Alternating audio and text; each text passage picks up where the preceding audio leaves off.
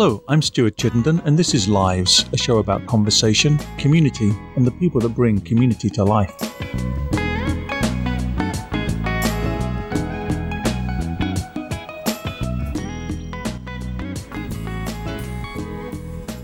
My guest today is artist Bill Hoover.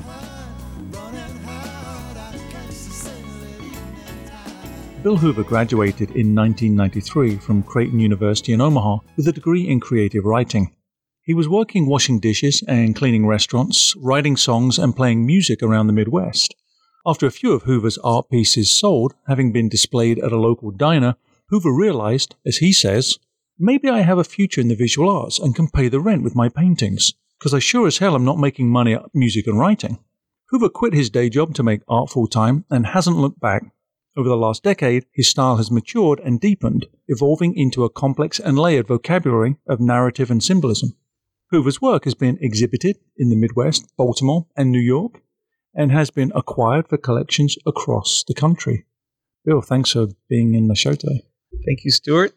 So this is, I guess, a somewhat serious question, even though it might seem a bit tongue-in-cheek. How true is the trope of the starving artist? I think it's it is something that people ask me, how do you become an artist, or what sacrifices do you have to make? And I always say, if it was easy, everyone would do it. And I think you do have to pay your dues and make some sacrifices to be able to have the time and mental energy to make art or music or writing. And, growing up, for me, there weren't any role models of artists who were like, oh yeah, this is how you do it to become an artist. My dad is a dentist. So there's definitely a school and a peer group that, he followed to become that. But at least for me, I didn't have an example of how to be an artist. So it was kind of just work to make money to pay the rent and then try and get yourself out there. Is that a function of being where we are? So we're in the Midwest, and we're in a city the city's around 500,000 people. The metro is maybe 1 million or so. It's grown since, of course, the time that you made this commitment to embark in art. But this idea of having role models that you can look at and say, oh, I can be an artist because there is a functioning ecosystem of people that do art as a living. So that idea of looking around and seeing your dad as a dentist and other people doing professional things, this is the Midwest, we're very earnest here. Do you think your decision-making would have been any different if you'd been in an ecosystem where there were lots of artists and there was this vibrant landscape of art being done as a living? Yeah, I mean, if I was the son of circus performers or itinerant poets or actors, or lived in the old market, or, I grew up on 117th and Farnham. And back then it wasn't even in Omaha. So there wasn't a lot of culture in those areas at that time. I know it's changed a lot, but no, I think in every town there's probably the pocket of people who are more artistic, and maybe in other cities there's more of that available, but I didn't see it growing up. And so, one of the questions I was thinking, how did I decide to become an artist when there wasn't like a real easy path to that? And I don't think I ever really made that decision. It just is something that I was and then became, and now I'm it. That's kind of clunky, but. Well, I love that idea that you identify as an artist, disconnected from this idea of actually practicing art as a way to sustain a living so that you can at least exist above, Maslow's bottom part of the hierarchy. But that doesn't seem to be connected with your sense of identity as an artist. It just happens that you're an artist that made the choice at some point to actually practice art as a living. Yeah. I mean, isn't it you are what you do in some ways? I mean, being an artist is definitely a practice. And I've learned that, making the decision to become a full-time artist and quitting my day job, as you say, meant that I spent more time doing it. And, I got my degree in writing, and I've done music and theater and even some dance. But I could never make a living at it. I could never make money. And so, but doing the painting, I hate to say that I followed the money, but I'm not a trust fund baby. I had to make a living at it. And the fact that, I was able to sell some paintings, and then that gave me maybe a encouragement to continue that mean of expression, going down the visual arts, making more paintings and working on that. And I discovered I had some talent at it. And then I made some connections with collectors, and it was all very, very like destiny, but by accident. So destiny by accident, that's fantastic. But I feel like there is an explicit moment of deliberate courage in this story as well, because we talked about there being a lack of numerical and visible artists practicing art for a living in this community, certainly in the 90s as well, and in the turn of the century.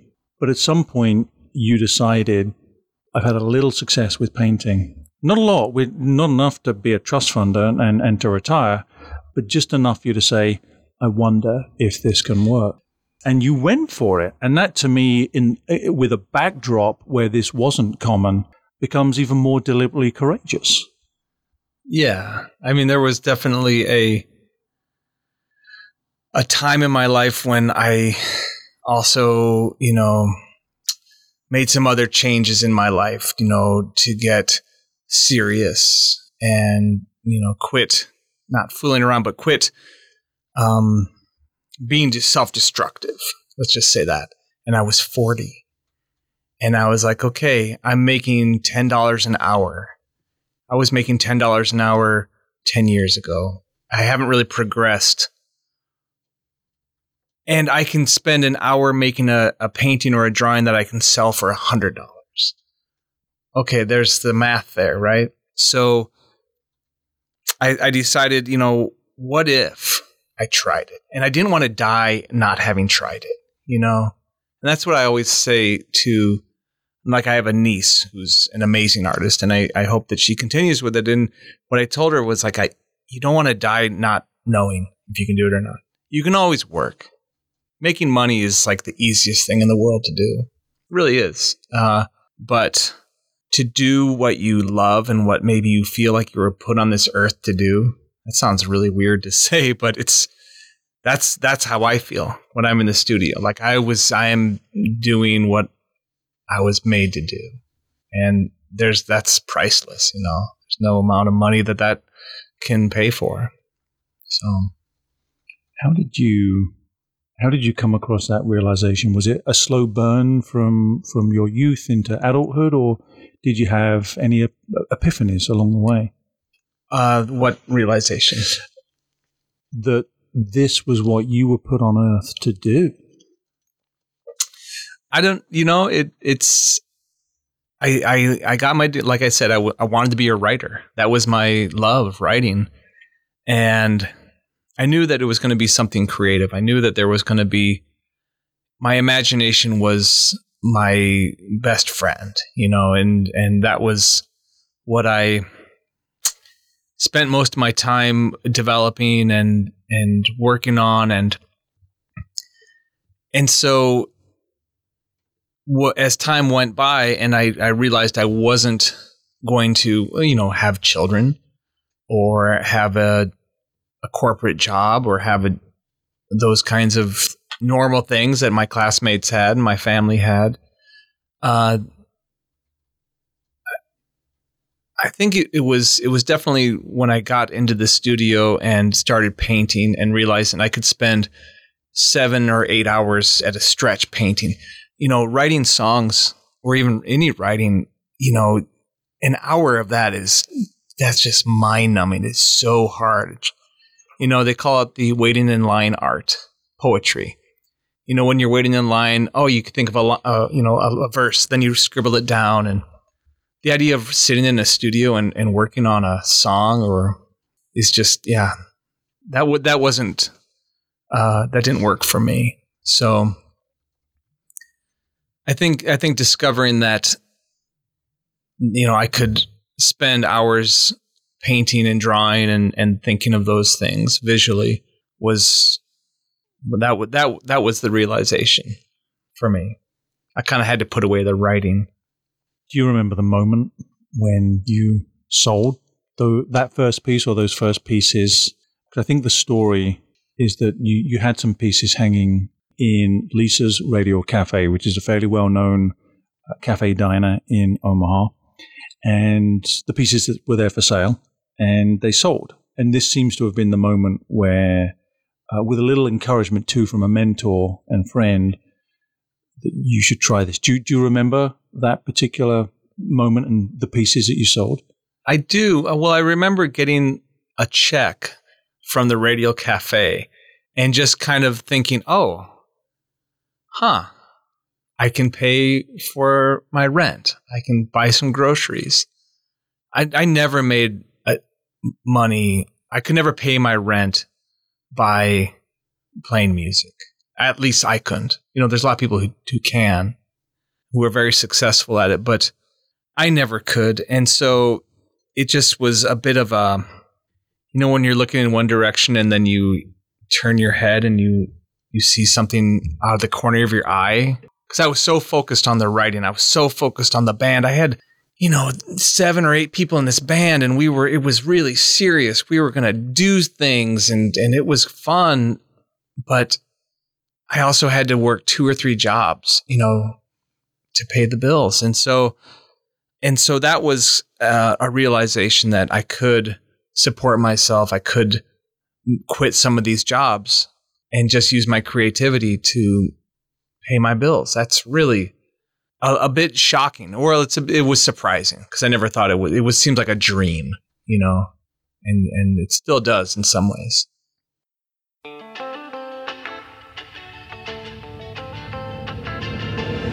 There's a training course where boys and girls with real ambition start a new job in a factory where they're making ammunition.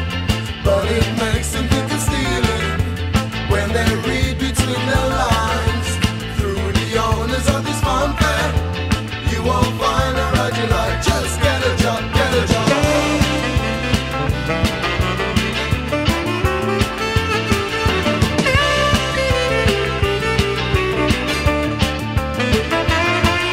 Manufacture rubbish, although no one can afford it.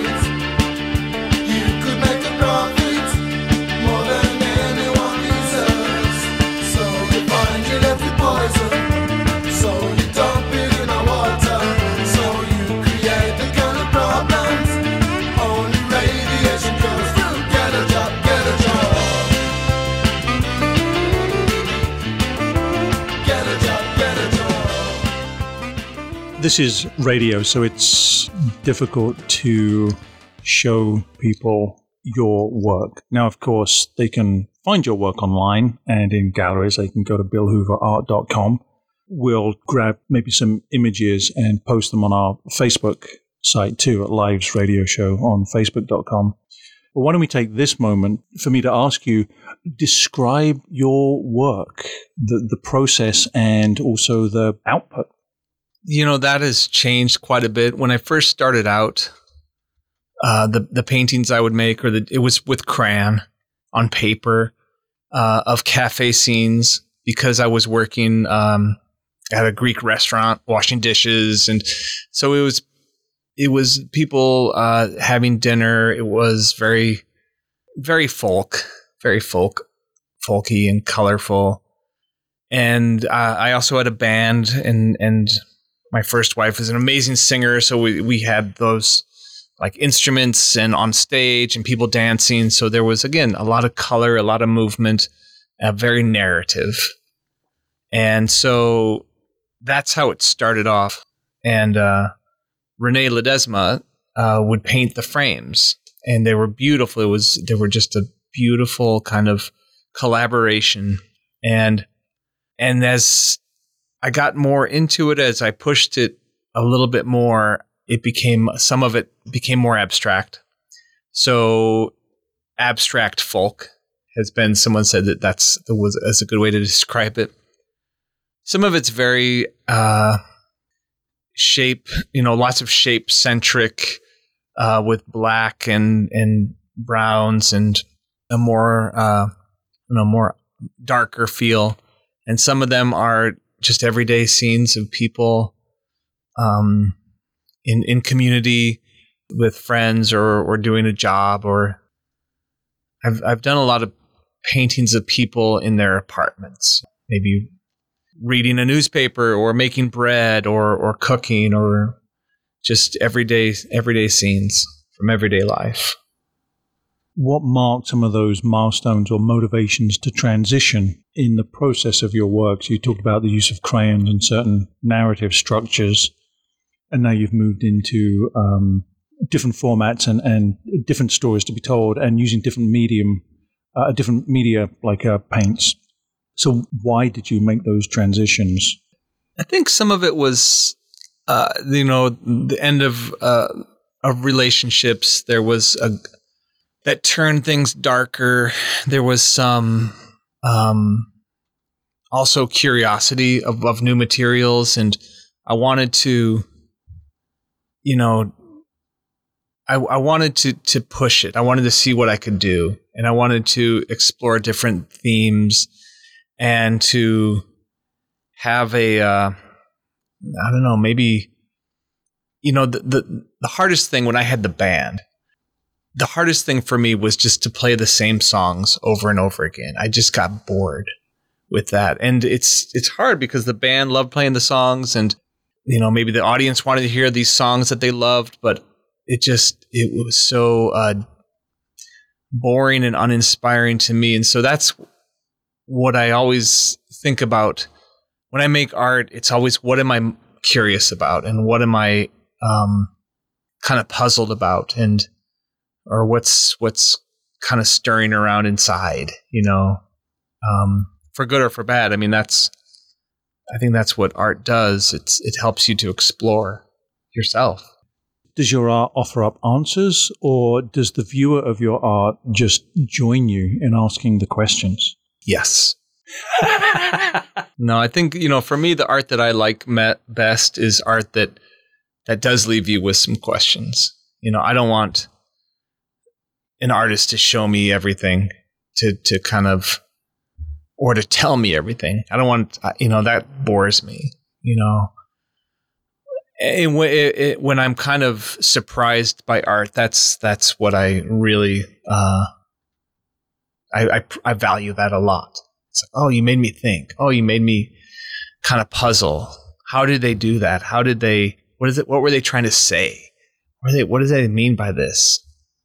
And I think that's really another great thing about art, is that it does stir up that stuff. And then you join the long line of being an artist and being a viewer, and what it's all about to me, be a part of humanity, to try and figure it out.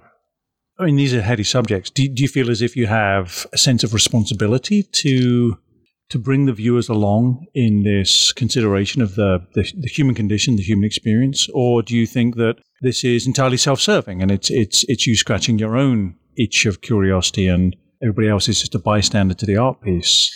Yes.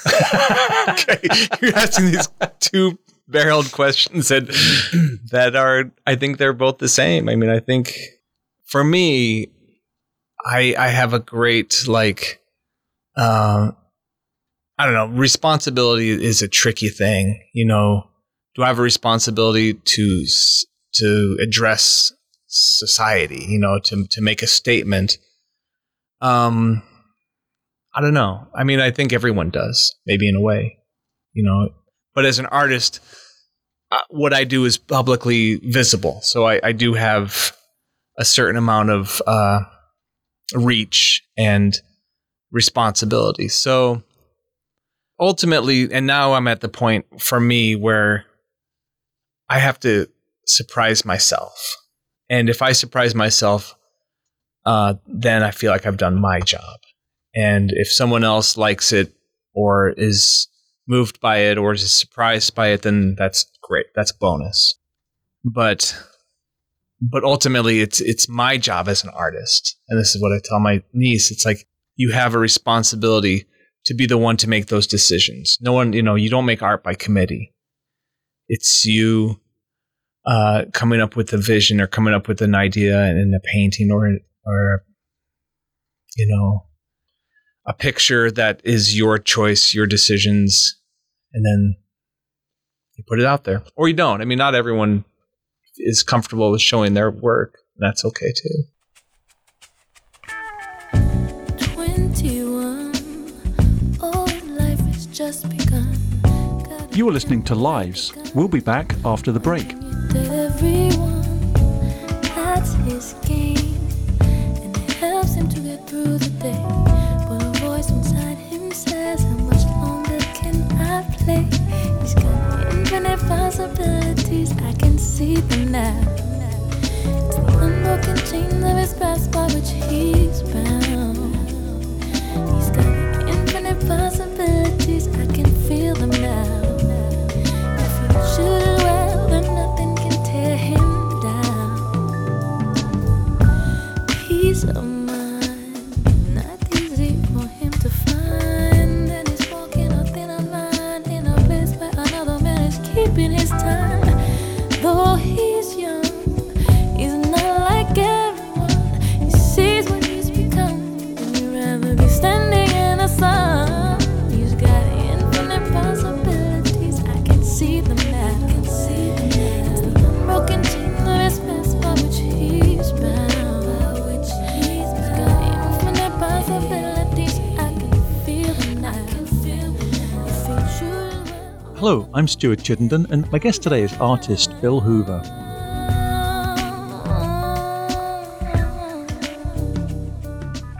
Where is the wellspring for your inspiration and curiosity? Is it inherently intrinsic?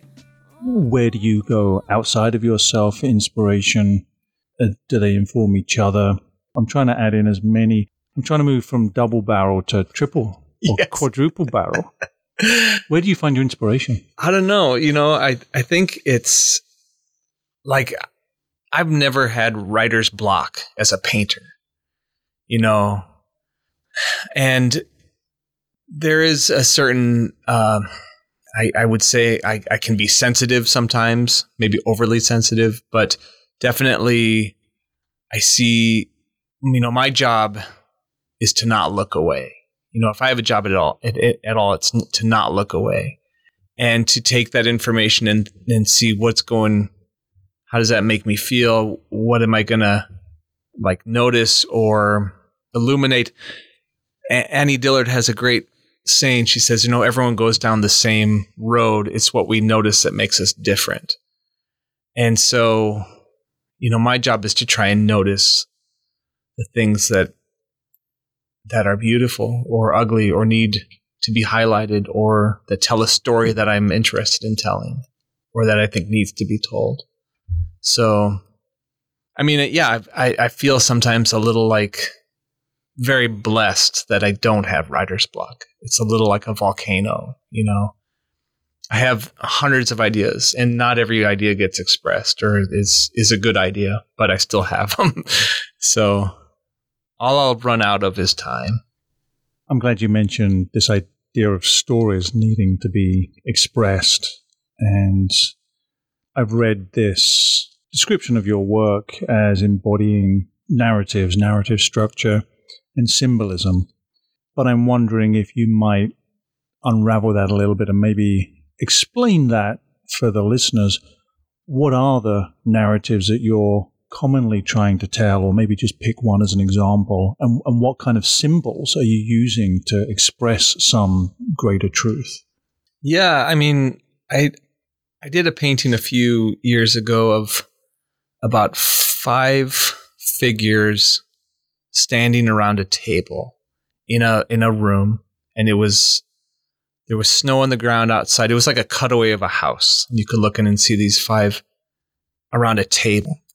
And the title of the painting was For Lost Friends. And I've had some experience in the world of recovery and addiction and things like that. And so I think symbols like a table are huge, a chair. I did a series of paintings of pictures of a chair, a bird, and a house. Like these three groupings over and over again. I'll fill a sheet with, maybe 100 or 200 of them. And just, and I don't really know what those symbols represent, but I do know they're powerful. A chair, a house, and a bird.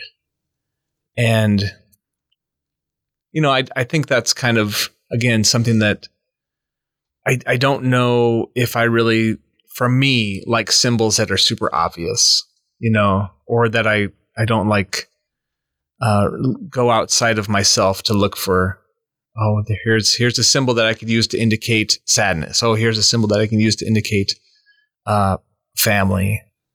But just there are certain things in life that I think have lots of meaning and resonance, that you could call them symbols or you could just call them everyday objects, but maybe they're both. I'm no expert in the field of art history, but I know enough to understand that symbology was very significant when you had a populace that was illiterate and didn't know how to read, and therefore visual representations, typically of biblical narratives or classic narratives, required certain common symbols so that people understood what was happening. So to our eyes, a white dove is a white dove, but clearly in classic painting, it has a particular mythology and symbolism around the Holy Spirit and other spiritual attributes. And artwork then was imbued with all sorts of symbols for a populace that needed some signpost to help them understand the narrative being told. But in some ways, it was quite literal. I wonder if we're at the other end of the spectrum, where we have a populace that is literate, but only wants to see things in 140 characters. And your use of symbols in some ways maybe is forcing us to feel something. And I'm not even sure you're being that deliberate about it, but we're confronted by visual symbols and we have to try to feel what this means, because you're not going to write it out in 140 characters. Yeah. I mean, we are, as a species, we look for, make sense of the things in our environment. That's why you see a face in a ceiling fan, or in the clouds, you can see all sorts of things. I think it was Da Vinci or something, maybe it's Michelangelo, but he would instruct his students to study the stains on the wall. Look at those. That is your teacher. That is your model. I think it's good to look at, just to look, and to see, use your imagination to see something that you might have not seen unless you had looked for more than 2 seconds. And I always thought that I was unique because I would see faces everywhere. In the tiles, like in the bathroom, I'd look down and I'd always see this face with like this kind of cutout nose, and or in the ceiling fan blades, but it's not just me. I think everyone, I hear other people say, "Oh yeah, I always see faces," or I always see shapes, and so that's kind of it's like that. So my dad's dental office he used to have Highlights magazine. Is this magazine for children? And there was always a section where they'd have a picture. And if you looked at it, you could see a bunny, or you could see an apple in the corner, or you could see a cowboy hat. And that was always fascinating for me to just try and look. So it kind of made you study something. It made you kind of slow down. That's one thing that I think maybe will change. People, I think, will learn that they need to slow down and they need to spend more time. Just the whole age of hurry up or clutter, or it makes us sick. I think it makes us sick and sad. Not to be a weirdo about it, but is that a deliberate part of your artwork?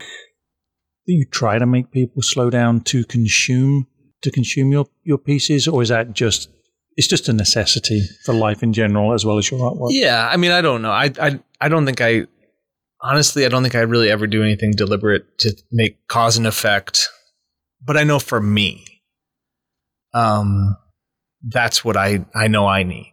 And so sometimes, I've been doing these series of paintings for the past 8 years where I will take a grid and I'll number them like 1 to 18 or so.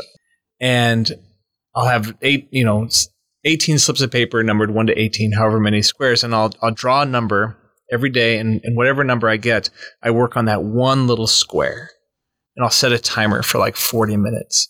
And on this one little square, I'll work on it. And at the end of the 40 minutes, I have to stop and I can't touch it for the rest of the day. And I have like five of these going at once. And so it kind of breaks it down. And so it forces me to spend a long time on this one little area and to really give that attention and care. And I think there's probably a metaphor in there for something. I'm not sure what, but I'm a real believer in, or for me, I need a timer because, even when I'm doing chores around the house, I'll set my timer for 10 minutes, I'm going to clean the kitchen, set the timer. And then, because I'll just walk away, or you can do anything for 10 minutes, or you can do anything if you know there's going to be an end to it.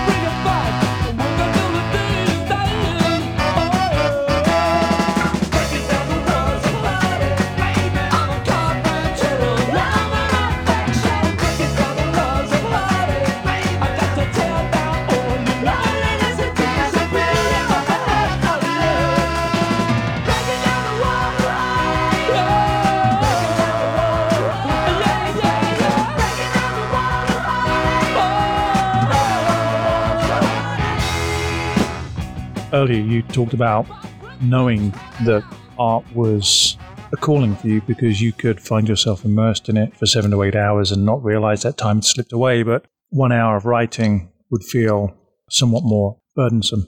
So inherently, by definition, you don't really know what your art is going to develop into over the next several years, because you mentioned earlier that if you know you're surprising yourself, that feels right. It's a direction to go in. So if it's a surprise, how do you know what the next few years are going to look like? Nonetheless, I wonder if we might go on a mental frolic and imagine, what do you think your art is going to develop into? What do you aspire for your art exploration to be over the next few years? That's interesting. And you kind of picked a memory. When I was a kid, my dad tells this story. I was I had asthma. I was a pretty chunky kid. I had corn rim glasses, just a wreck. But I was very excitable. And I was playing soccer, and I kicked the goal. I kicked the winning goal for the other team.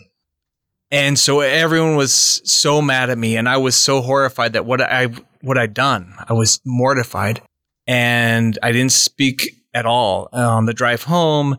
And then I went into the living room and I got a piece of paper and I just filled page after page of drawing. Just drawing after drawing. And it was a way my dad thinks to deal with this angst, this like hurt and this just horrific feeling of like, oh my God, I've ruined everyone's life because of what I've done. And so that is still today. I think for me, the reason that I make art is because it helps me to express the unexpressible, and I can't even begin to predict what the future, talk about next week. I have no idea what a picture is going to be when I start it. No idea. I rarely, maybe 1 out of every 50 pieces I know it's going to be. But the majority is like I start with a shape or a color, then look at it for a while, and then put down more lines, put down more colors, look at it for a while, and then over time, I'll start, a memory will surface, or, oh, this will look like a slide. Oh, this will look like a child. Oh, this will look like a nude reclining on a couch. And then I'll work on that for a while, and then it might turn into a horse. It might turn into, every painting has at least 2 paintings underneath it that I've totally either covered over or took out a majority of it and turned it into something totally different. So, as long as I can continue with that exploration, I think, like I like doing collaboration. I collaborated with Devel Crisp last year, where I interpreted his poems in paintings, and that was wonderful. And so that is kind of my new direction. Is I enjoy working with writers and poets, so I wouldn't mind doing that some more. I did a painting of an apartment scene of the Nottingham apartment where I used to live. And there was 12, maybe 15 apartment scenes. And I invited 12 writers to each take an apartment and write what they think is happening in that scene. And they each did, and then we put it out as a book by Burnt Press. So they did a beautiful job putting out this book of these writers interpreting what I painted. And I didn't tell them what I thought it was. And so I let them kind of tell me what they think it is. And that's, again, that was a great collaboration. Writing or painting is a very solitary thing. So when I can kind of collaborate with others, it just makes it a little more joyful and a little more easy to kind of come up with ideas. So part of this is the business. And some artists will be commissioned to create work. But it seems in how you describe this process that it's almost impossible to do that because you don't even know when you get to the canvas what it's going to tell you it wants to be until you work through that conversation with it. So I'm just wondering how this works. Do you typically have buyers that say they resonate with a piece so they acquire it after the fact? Or have you ever worked to someone's instruction? They give you some idea and they say, produce a work that resonates around this particular theme or subject matter.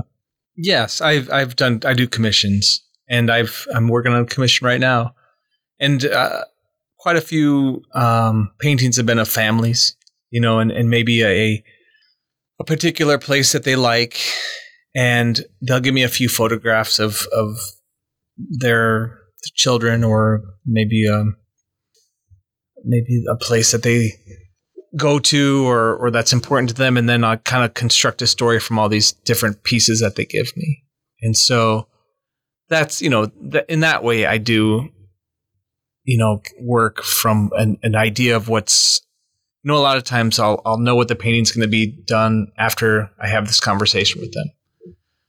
So I did a commission for a fellow who wanted a painting of the Southwest. But he also liked this color blue. So he said, do that.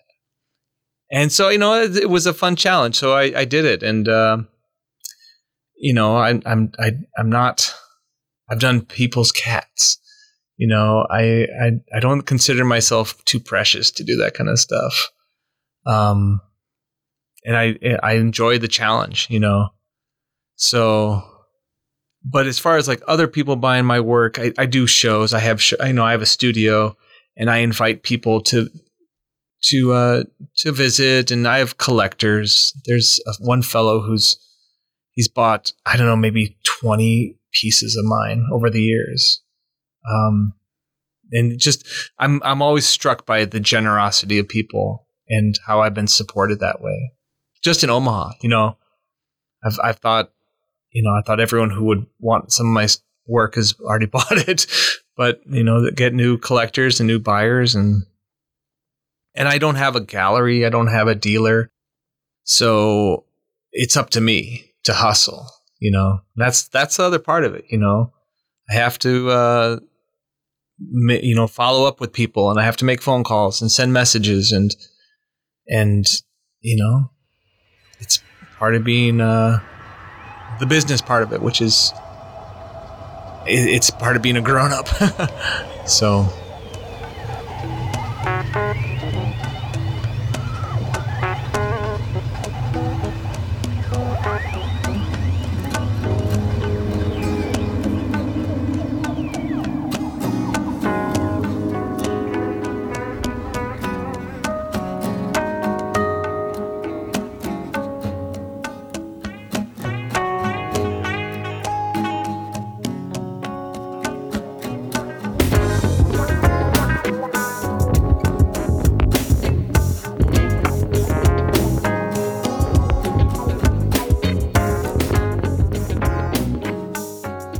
I remember seeing a piece of yours in a group show at the Joslin Art Museum, and the Joslin locally is the grand dam of the art world. So it's prestigious, reputable. Did you feel at any particular point, I've made it? Whether it was a show or a collector or some other recognition, a check, something? No. That's never been... I mean, I've had that conversation with Kevin Lawler before. What does it mean to make it?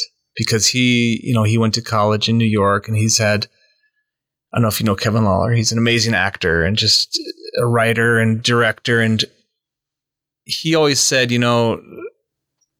wherever I am, I've made it. I'm probably butchering his sentiment, but the idea is that,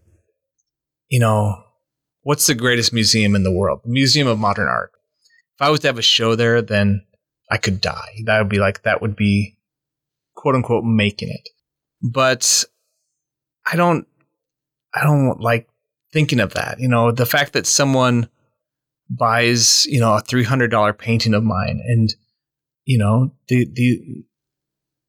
people who buy my work aren't necessarily rich people. It's ordinary people, people who like it enough to spend that kind of money on it, because frankly, I can't afford my prices.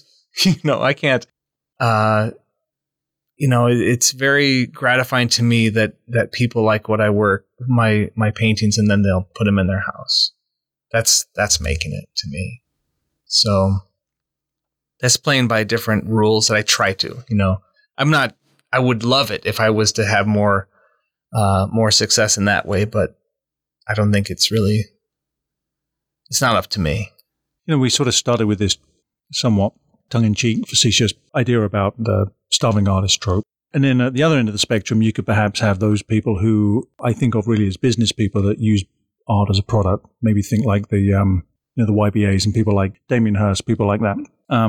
Jeff Koons. Mm-hmm. I mean, they're spectacularists of consumer culture, and they represent that back to us through art in some way, and are extremely wealthy because of it. It seems if you had to create the rules to exist as an artist while living in the real world, you have to sell the work, you have to hustle for it, but it has to be good. It has to feel like it's a calling. You need to be able to fall into it and let it be surprised by it and let time slip away, while at the same time acknowledging that every now and again you might have to paint a cat for someone. Yeah. You're right. It sounds very adult. It is. I mean, so Stasia, my wife Stasia, she's very, whenever I tell her it's a mystery, I don't know how it works, the universe will provide, she always gets mad. She's like, it's, you do the work, it's not a mystery. You work hard, you are responsible, and there's this kind of a trope of an artist as kind of a man-child, who just doesn't follow by society's rules and who's just totally living with their head in the clouds. But, there's there's a lot of hard work. And I remember hearing this person talk about Johannes Bach. And the thing that Bach said was, he's the greatest composer ever. And he said, anyone can do what I do. But no one can work as hard as I do.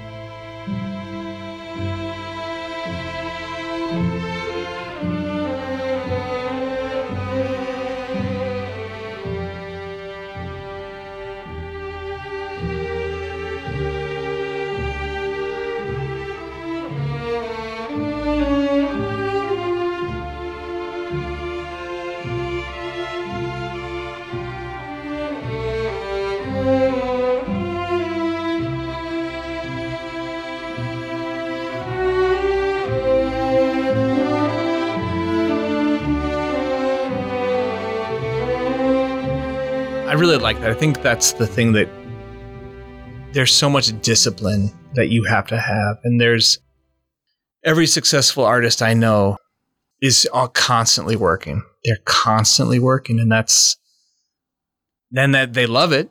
I love it. But it's not just being dreamy and, kind of throwing flowers into the river Avon. It's showing up every day, whether you feel like it or not, and putting the work in and making mistakes and trying things and seeing what is it that you were trying to say. And so, yeah, I have to wear a lot of different hats, and I have to definitely travel in a lot of different worlds.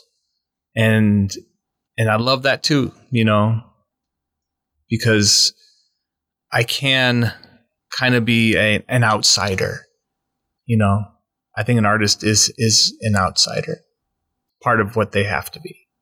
And if you can be an outsider who people want to have around, you're onto something. So as we draw to a close, how should we wrap? I don't know. I mean, it's always, making art is always a mystery. Probably like trying to wrap up a interview is always a mystery. You always think, like, whenever I read a poem, I'm always waiting for the last line of the poem to figure out, what is the point of this? What was the poet trying to say? It's like the pot of gold at the end of the rainbow. And I always, for myself, like I would tell my niece Carolyn, I hope to have this life until I die, and then that'll be a life well lived. And that's the other term that you hear people say, are you a lifer? Are you a lifer? Which means, are you in it for the long haul? Are you going to do this until you. So to continue making art with grace and imagination and fun, and to be a part of a community, that's what it's all about for me.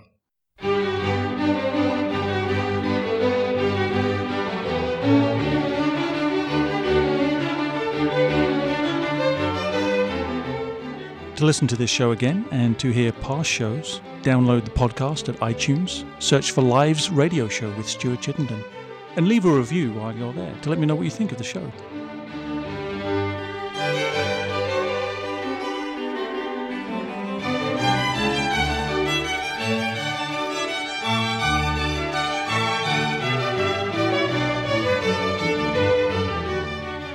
This has been wonderful. Bill, thanks for being on the show. Thank you.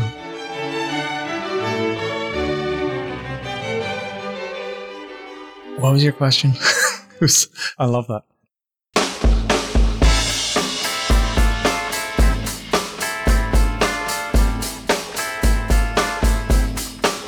That's the end of this week's show. The sound engineer was Dalamar McTizzick. The magnificent Marion Fay helped produce the show.